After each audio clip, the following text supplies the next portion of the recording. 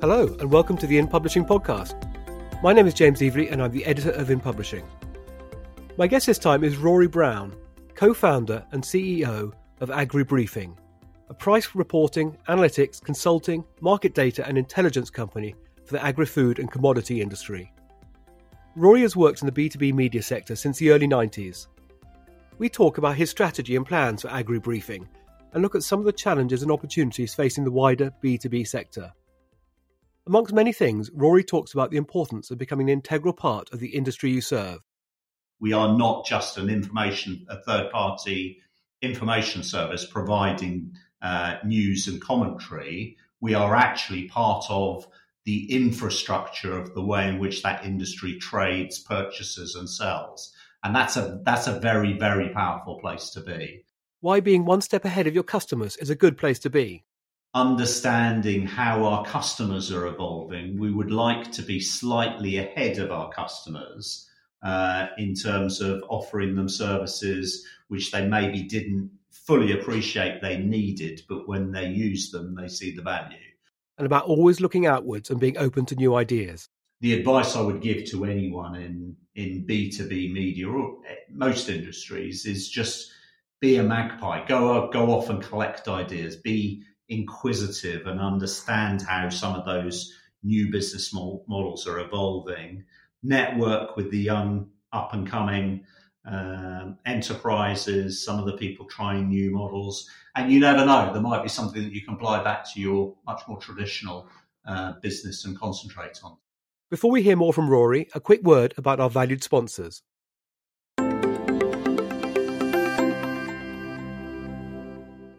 We would like to thank our podcast sponsor, Air Business, a market leader in distribution and subscription management services for the publishing industry. Its end-to-end service includes subscriber acquisition and marketing strategy, worldwide distribution, digital mail and e-commerce fulfillment, and warehouse and freight logistics. For more information, visit airbusiness.com.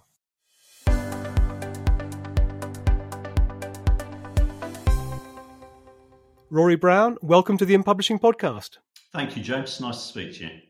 Now, I believe you've been travelling and you just got back from the Feed Info Summit in Geneva. What was it like being back face to face? Okay, I have to confess that I wasn't actually there. Oh, I misread your tweet in that case. I tried to publicise what we're doing as a team, so we had a clashing board meeting for that one. But we are back into physical events for the first time in a long while and have now run 3 in Vegas, in Geneva and in Chicago over the last few weeks. And it has been fabulous to be back. And presumably you've been doing that kind of thing virtually. How do the two compare? Yeah, we did do some virtual events. Events is not our key business model. So they are associated with our subscription brands, and we try and build the sort of leading meeting place for our industry on an annual basis. Virtual events work up to a point. I think there are some things which work very efficiently and some things which you really miss. And lots of people have talked about the difficulty of networking online, the difficulty of keeping people engaged online when they can be distracted by a whole load of other things. So it definitely has its place, but I think we're now working out how the whole sort of hybrid in-person experience will evolve as we're allowed to get back to physical events. Now, you started Agri Briefing in 2010 with the purchase of Farmers Guardian. But in August this year, you sold the title along with the rest of your UK agriculture division. What was the thinking behind that? So, as in most journeys in life and most corporate entrepreneurial journeys, a lot of stuff happens by accident, really. I formed the company after being made redundant from Incisive Media in 2008 in the banking crisis. And really with a starting point of thinking there were ways of creating value in business media that were being neglected. And that was largely by a concentration on platforms. So we had an opportunity to buy some assets from UBM, who I suppose it's fair to say were changing their business model to be platform centric and really concentrating on becoming an exhibitions company, I've always had the belief that good media brands is user centric. So it doesn't matter how you make your money from those customers, but you really need the engagement of an audience, and then finding out the ways in which you can help them do their job better. And that might be many and varied. That might be events, that might be publishing, that might be data, whatever it is. So I suppose we've had an underlying belief in how value is created in media, a DNA, if you like, for the company. And when we first bought Farmers Guardian, it was great. It was a ticket into a fabulous industry sector that happened to make its money largely at the time through newsstand sales and advertising. So our journey as a company from that origin has been increasingly to get deeper and deeper into the agricultural sector, to understand that different revenue streams have different values. And my background is really in user revenues primarily, finding out how we can sell information and how we can make money from users. So the evolution of the company has been from very traditional B2B media into much higher end data subscriptions, SaaS type services. And as a result, during the last 10 years, we have evolved significantly to the state where we ended up selling the original baby, and the business has morphed into a data business.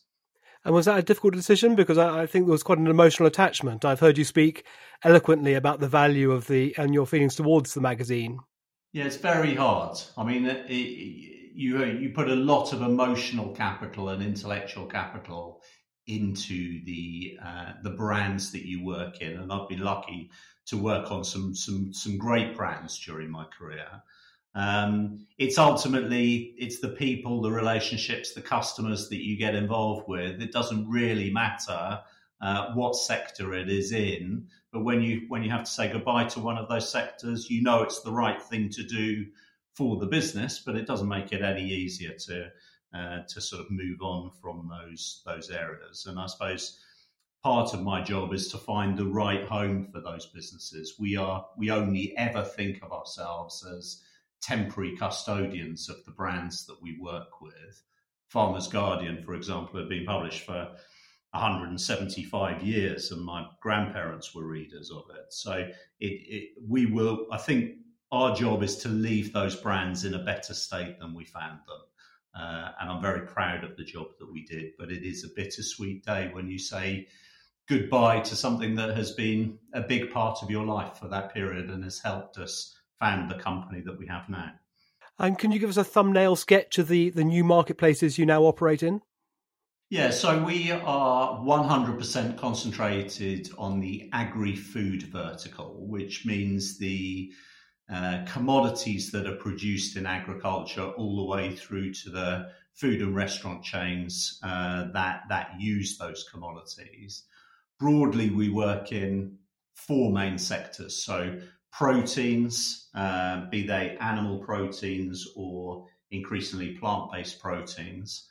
The grains and oilseed sector, so wheat, malting, barley, sunflower oil, all of those areas. The biofuel sector, because increasingly agriculture is also linked very closely to energy markets and very tied to those energy markets. And then the animal feed sector. So those are the end user communities that we work with. And across those industries, we deal with the major producers, the big trading houses, the financial institutions that cover them, all the way through to the restaurant chains and retailers who then either manufacture from those products or sell them on to the consumers. And I suppose the big change that we've got now in our business is that we are an 80% plus subscription business. So have high levels of annual recurring revenues and have left behind some of the days where we were blown by the advertising markets or the marketing services markets. We have a lot more predictable business now. And are they typically corporate licenses or individual users? Yeah, our model is very similar to a sort of SaaS business. So we are selling digital subscriptions into enterprises, and increasingly those subscriptions are sold on a per seat basis, or more so now into direct data feeds into customer systems that help with tasks. So I think the days of providing someone with an online password and then leaving them to it and saying our job is done, we've sold you that subscription, those days are rapidly disappearing, and it's now understanding how we feed information into something that the customer does. So what do they do before and after using our information, and how can we help integrate that into their process? And has the move towards corporate licenses, has that changed the way you or the composition of your sales teams and the way they operate and the way you recruit for that? It's a lot more sophisticated.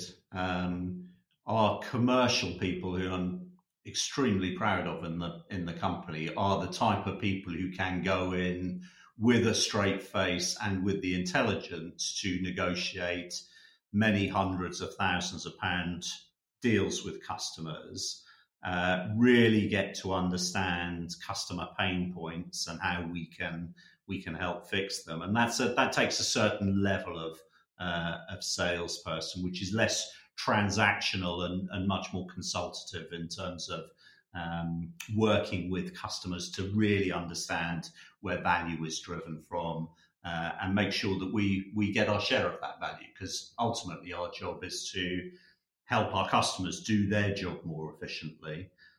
They work in very complex markets, hugely valuable markets. And if we can make a difference to their business, we should derive some value from that. But it's not just a standard rate card where I go in and say, well, that'll be $29.99, here you go, and then I move on to the next one. So it is a very different skill base. And how typically is your data, or the data you feed into companies, how is that used? Well, that's the interesting thing, and I think that's one of the big lessons for media owners, and especially data publishers, is you have to understand what happens on the other side of the transaction. So we are not just selling them information, but we are understanding whether, I don't know, a particular pricing feed, for example, is ingested into some form of risk management decision of a company, where it shows their exposure to certain commodity markets, in terms of their ingredient chain, for example, or into an ERP or planning system, or into some form of strategic dashboard for their management.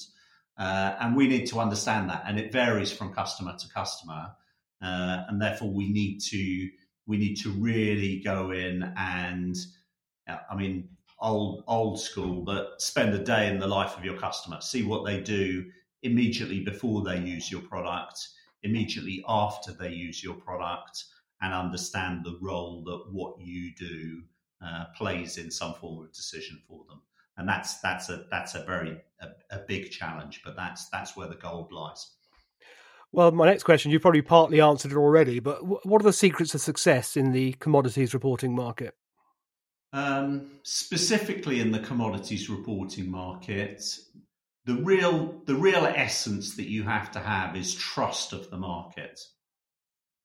So if I take an example of the animal nutrition market that we cover, where we provide pricing benchmarks for amino acids, enzymes, and vitamins that go into animal feed, that is a $20+ billion traded market.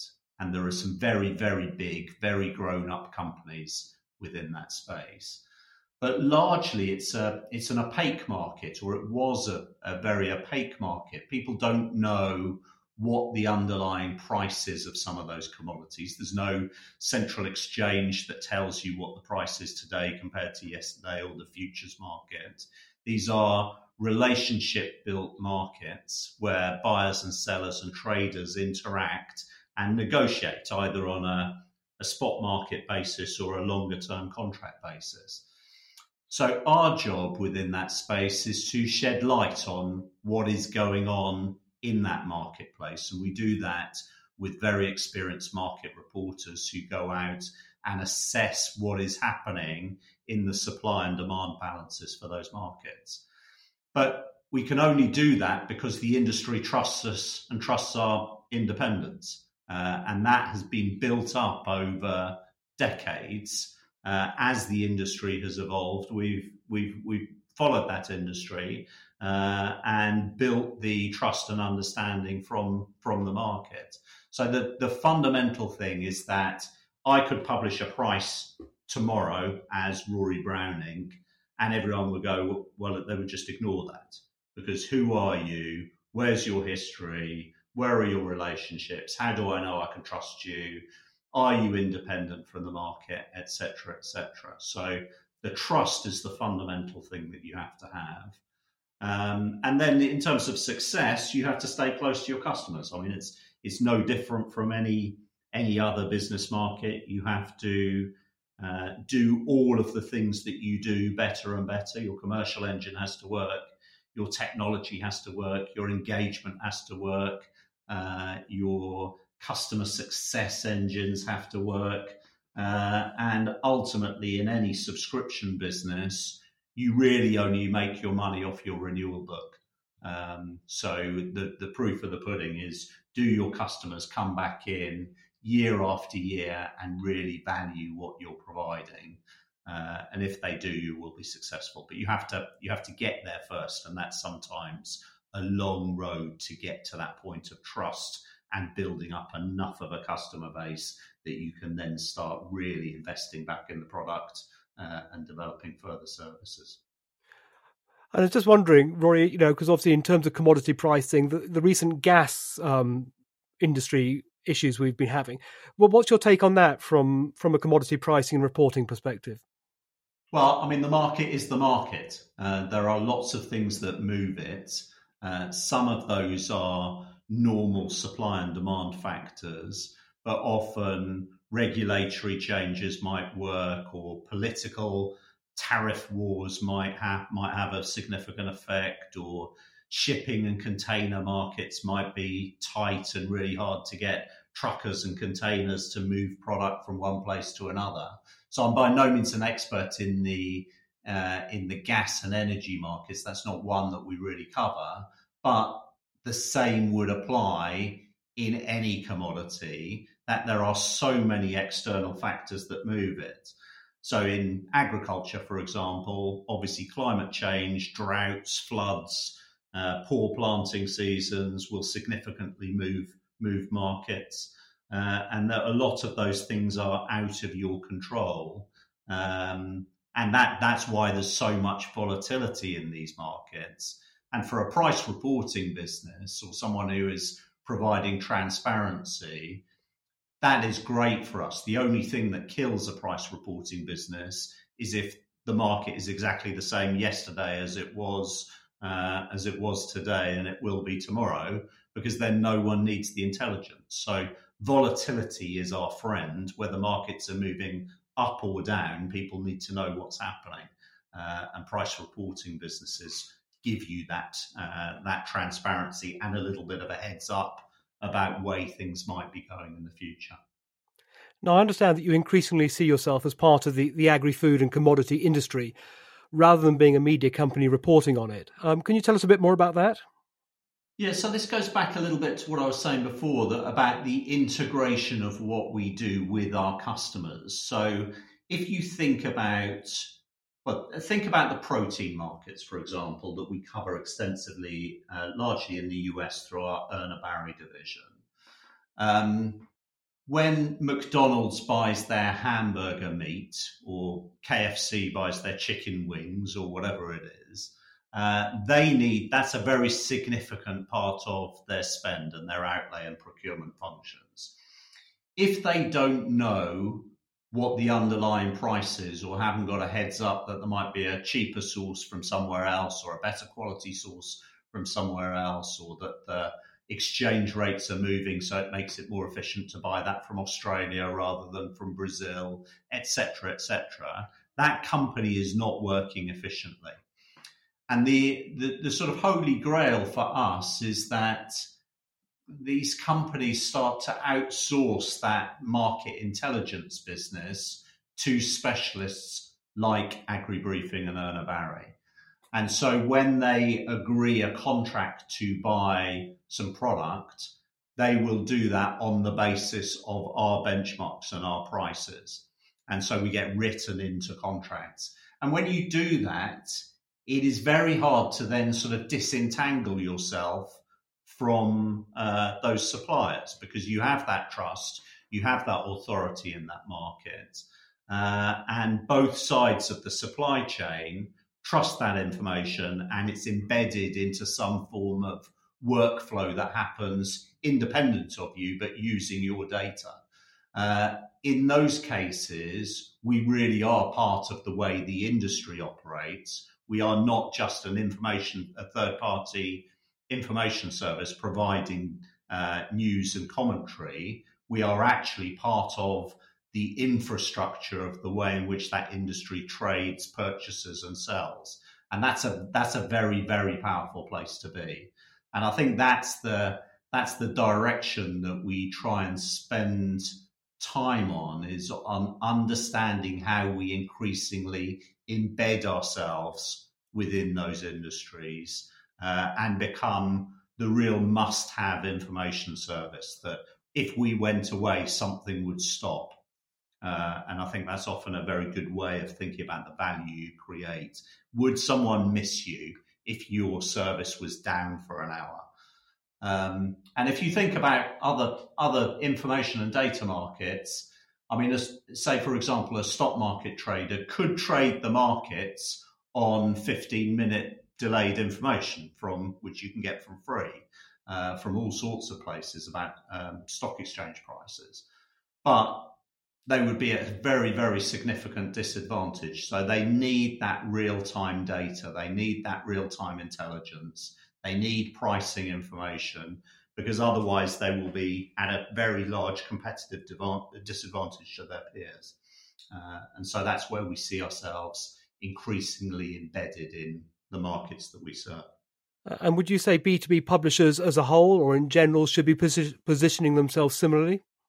Well, I mean, it's easier said than done, isn't it, James? I mean, there's, yes, in principle, in any market that you work in, certainly any business market, any vertical, there are opportunities to provide must-have data, whether that's pricing benchmarks or forecasts or technical information or whatever it is. I'm sure there are, whether you're looking at battery technology, semiconductors, oil and gas, legal professions, whatever it is, there will be an opportunity to provide some must-have data.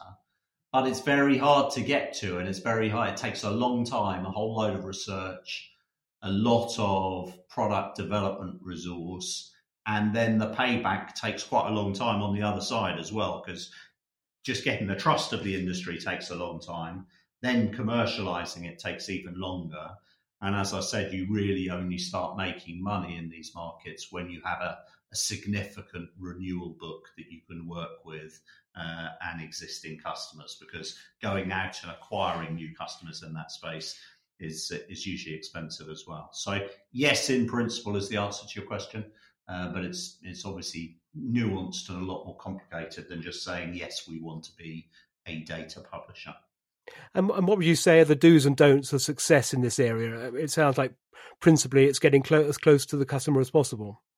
It absolutely is. And this, I mean, I've worked in B2B media all my life.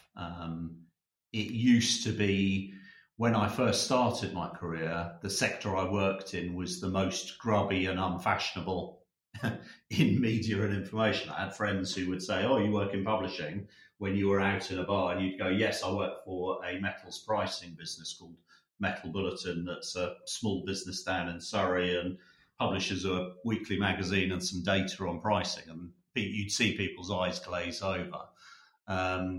actually, ironically, my career has come full circle. So it's now the fashionable place to work.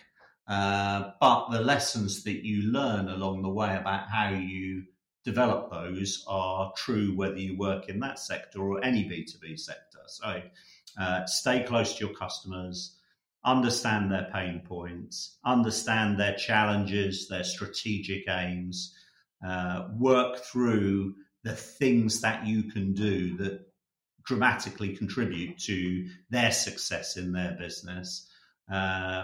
Wireframe, work with proper product developers, go through an iterative process of presenting those ideas back to them and saying, you told me this would be valuable. If I built this, would that be something you would pay for? How much would you pay for it? How valuable would that be to you, et cetera, et cetera. So there's a focus on product development. There's a focus on user understanding.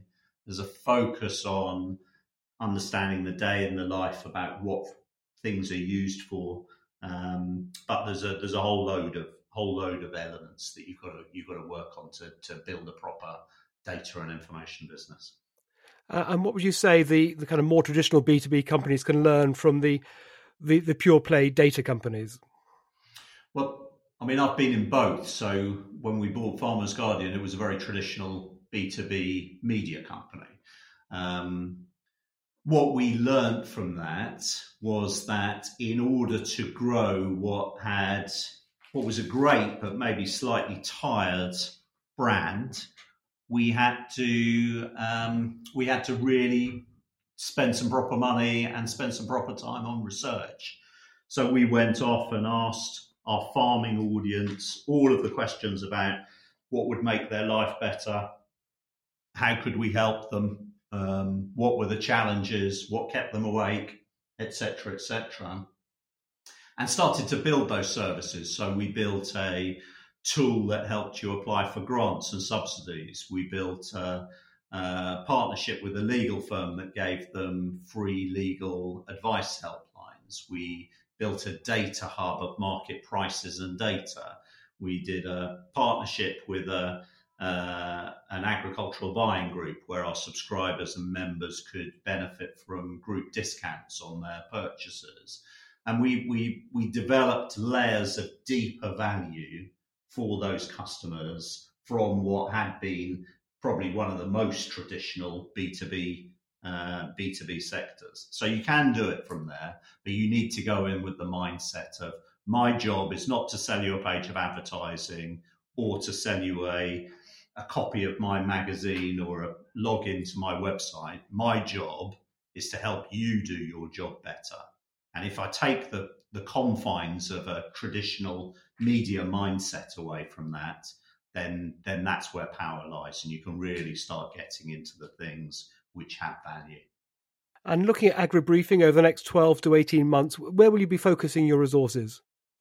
So I think all companies you have to work out what you're good at, and that evolves over time. I think we are good at providing pricing information, market data, consulting, those type of forecasting services for our sectors.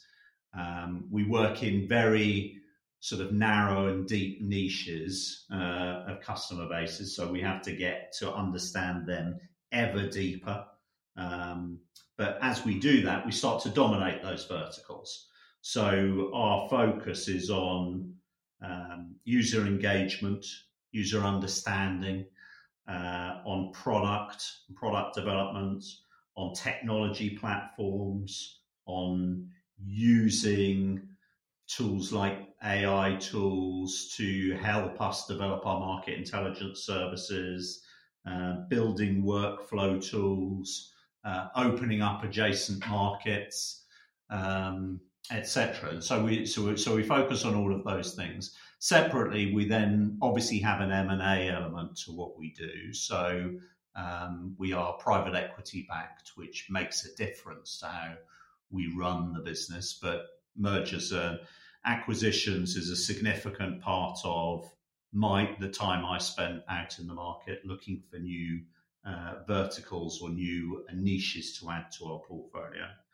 And then, as in all businesses, it's people and talent as well. So whether that be sales operations specialists, key account managers, product developers, data and pricing analysts, whatever it is, those are the areas that ultimately these are still very dependent on bright, good people to come in and learn far more about a market than I ever could.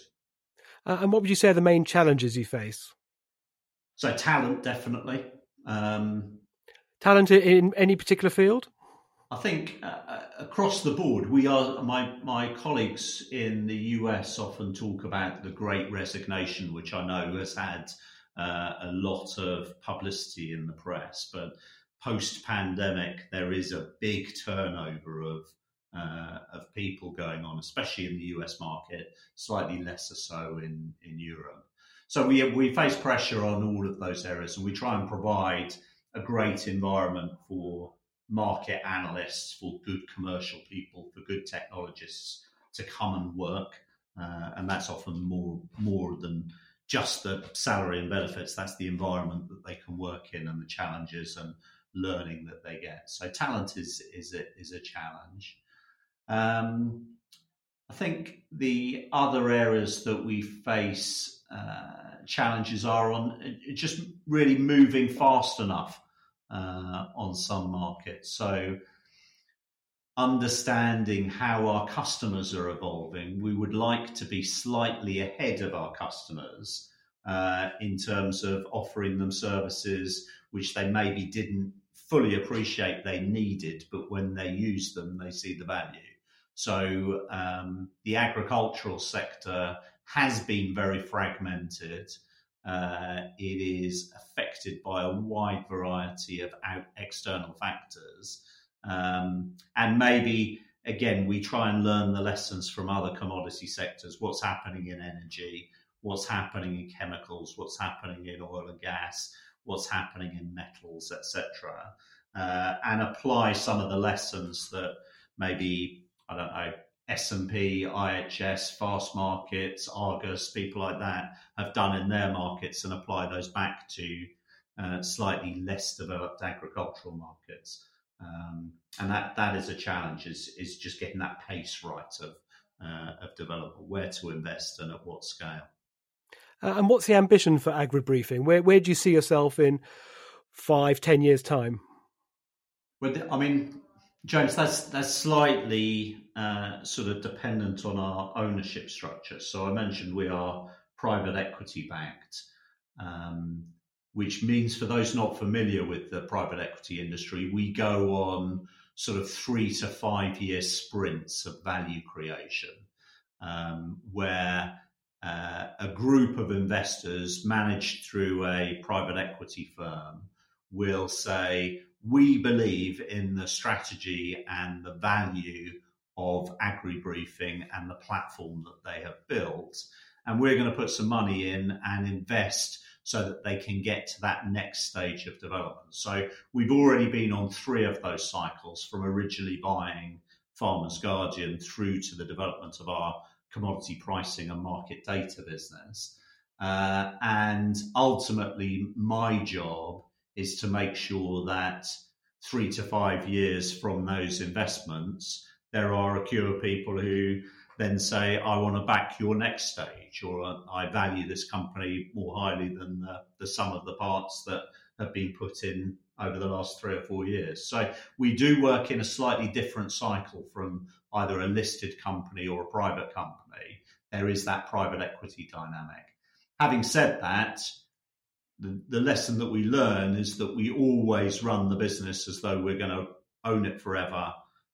We have long-term 3 to 5 year plans that we're working on, but also a vision for where we're trying to go. And I think if you think about most industry sectors, there are usually 1 or 2 dominant information providers for those sectors. So a classic example would be in the financial space, where Reuters and Bloomberg sort of duke it out for financial information dominance within those sectors. And the interesting thing when we look back on the sort of agri-food vertical is I couldn't name you who those dominant information providers are. And I think that's partly an accident of history because the industry was fragmented and geographically diverse. But it's also the nature that you would have someone who was a specialist in, say, I don't know, coffee markets or grain markets or protein markets. It was lots and lots of small businesses.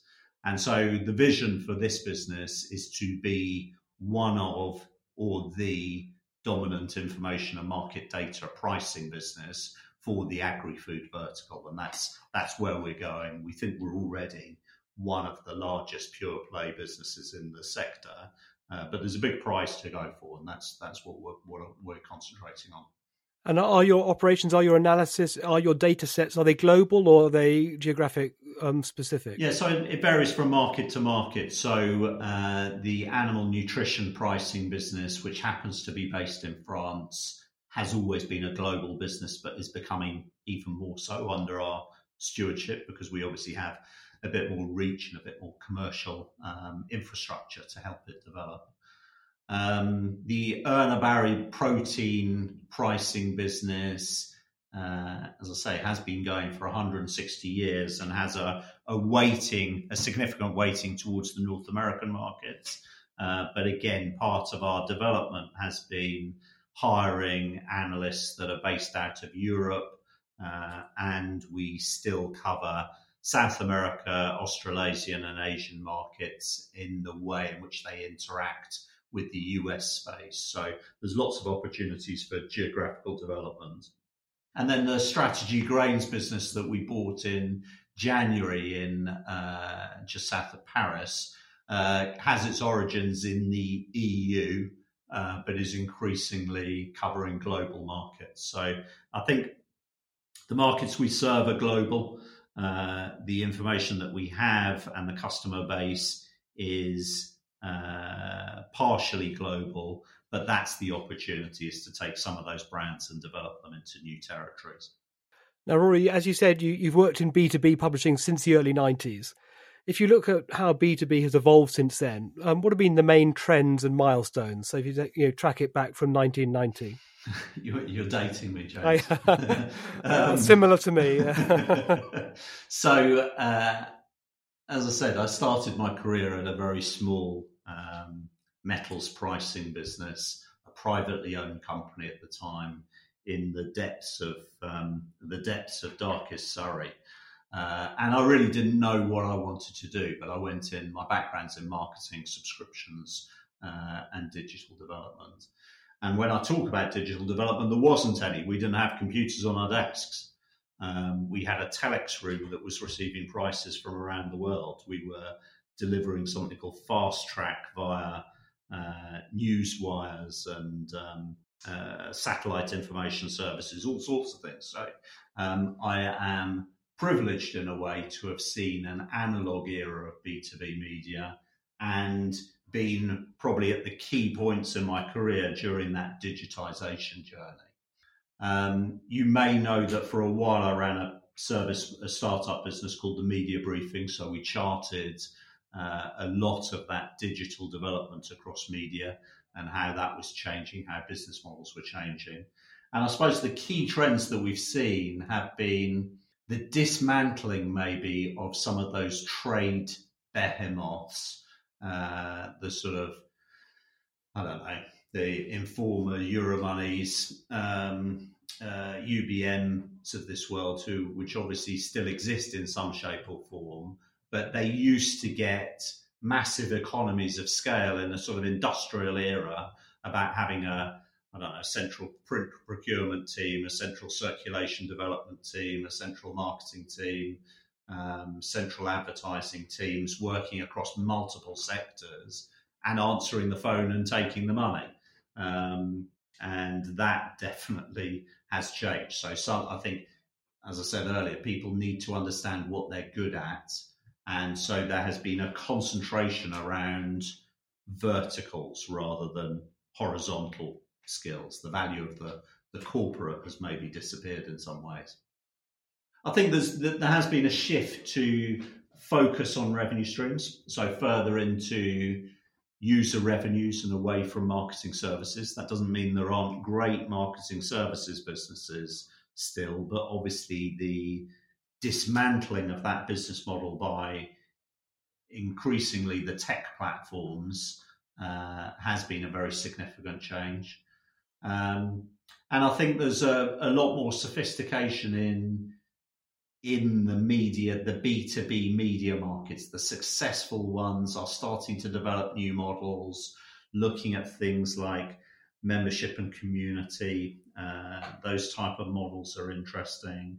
And actually, having said that there was dismantling of those big players, there's actually been, I think, as well, a sort of concentration around some of the markets I work in. So you see the IHS S&P merger coming through. You see the scale of some of those big data players within the sector that operate across multiple markets. That's coming back, but it's a very different beast from the large trade publishers that used to dominate in the past. And if you look ahead in the B2B sector over the next few years, what's the next big thing, or what are there any big changes on the horizon? So I think tech is obviously, it's affecting every industry. And by tech, I mean customers' expectations about how they interact with businesses. The use of artificial intelligence tools, the development of different delivery methods. I mean, I can see a world in which our sort of price reporting business morphs into, rather than just reporting on price, we're actually providing the trading platforms across which customers are buying and selling, and all of the sort of analytics and exhaust data that comes out of that.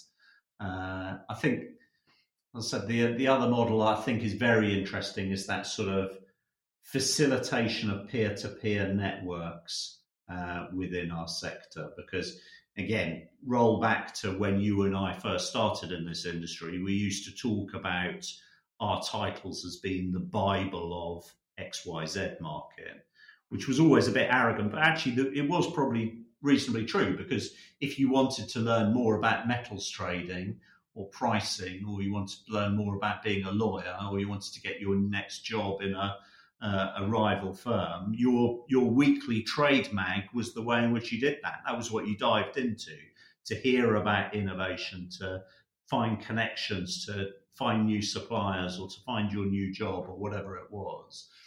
And I think that the community development around niche verticals is a significant move for B2B. You see things like the models around, procurement leaders, which changed hands recently.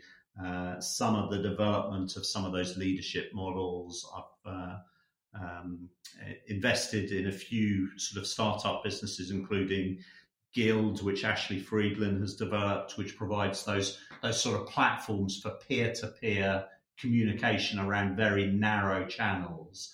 And I think those will generate significant value as we go through, and they might be some very significant new models around B2B media. And for B2B companies, charting their way ahead over the next few years, where do you think they should be focusing their resources? So I think specialisation is obviously important. You know that good strategy is about as much about what you don't do as what you do. So really understanding what you're good at and saying, that is my competitive advantage within this space. And it might be a marketing services revenue business, or it might be a peer-to-peer networking business, or it might be an events business, or whatever else, but understanding what you're really good at. And then when you think about that sector, then starting to say, well, where is this going? There are some unbundling of some business models in this space, which creates challenges, but also creates a whole load of opportunities. So what has happened in the event space over the last 18 months, I am sure you will see a massive rise of loads of innovation around hybrids, in-person and digital communities that spring up. people who relied on an exhibition model will be starting to look at, well, how do I benefit from that audience 365 days? What can I do in terms of smart matching and data? How can I introduce buyers and sellers in a more efficient way than just 2 days of a trade show? So there will be a rise of lots of new models in that space.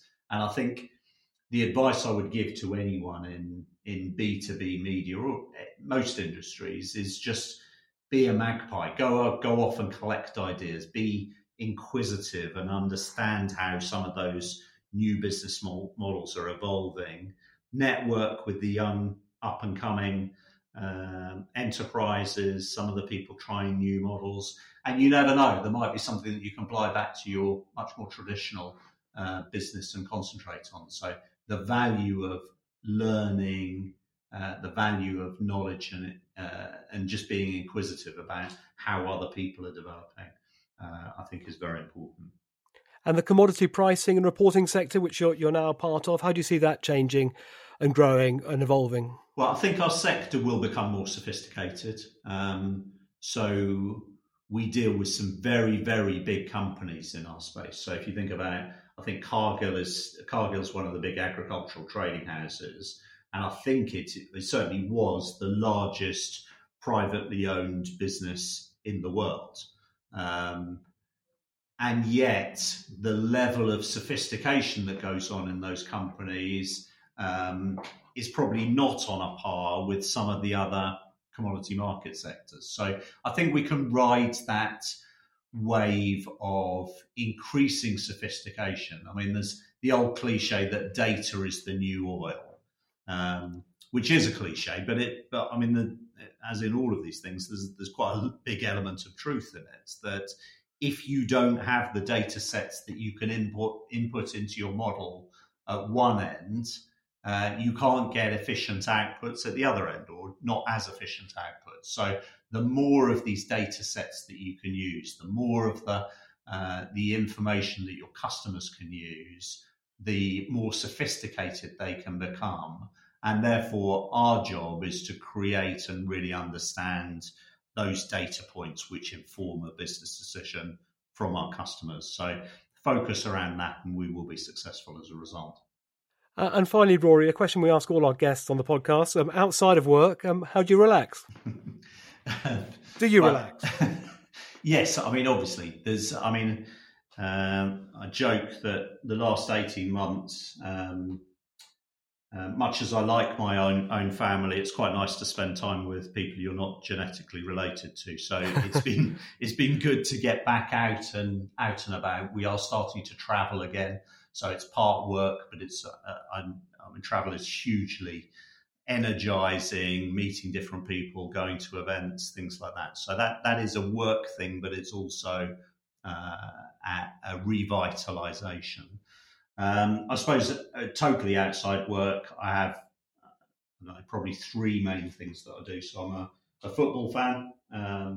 Used to play, now watch. I gamble, so I play a lot of backgammon, poker, things like that. I enjoy gambling type games.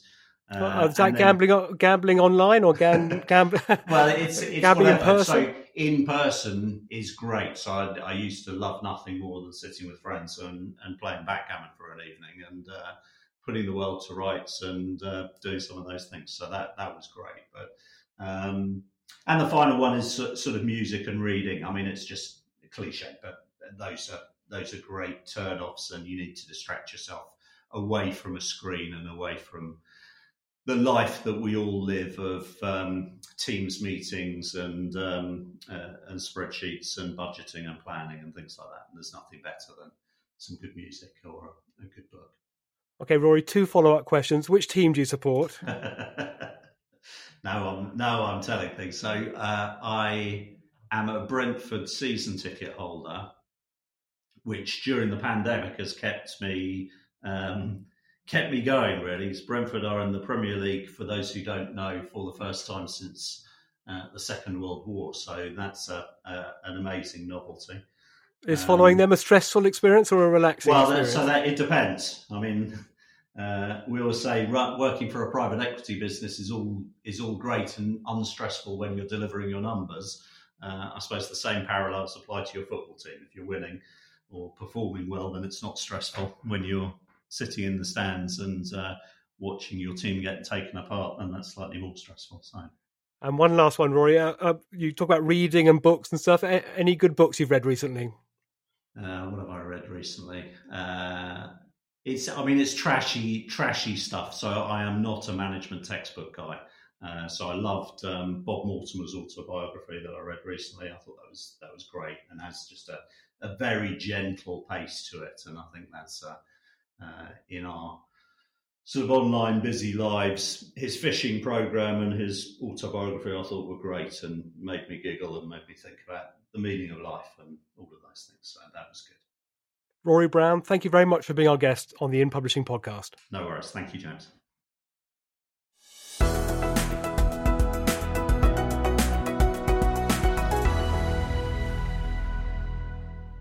A final word from our valued podcast sponsor. Air Business is trusted by 4,000 publications and 3 million happy subscribers, with 10 million customer records on file. It processes £500 million each year in 22 currencies and delivers over 300 million items. Find out more at airbusiness.com.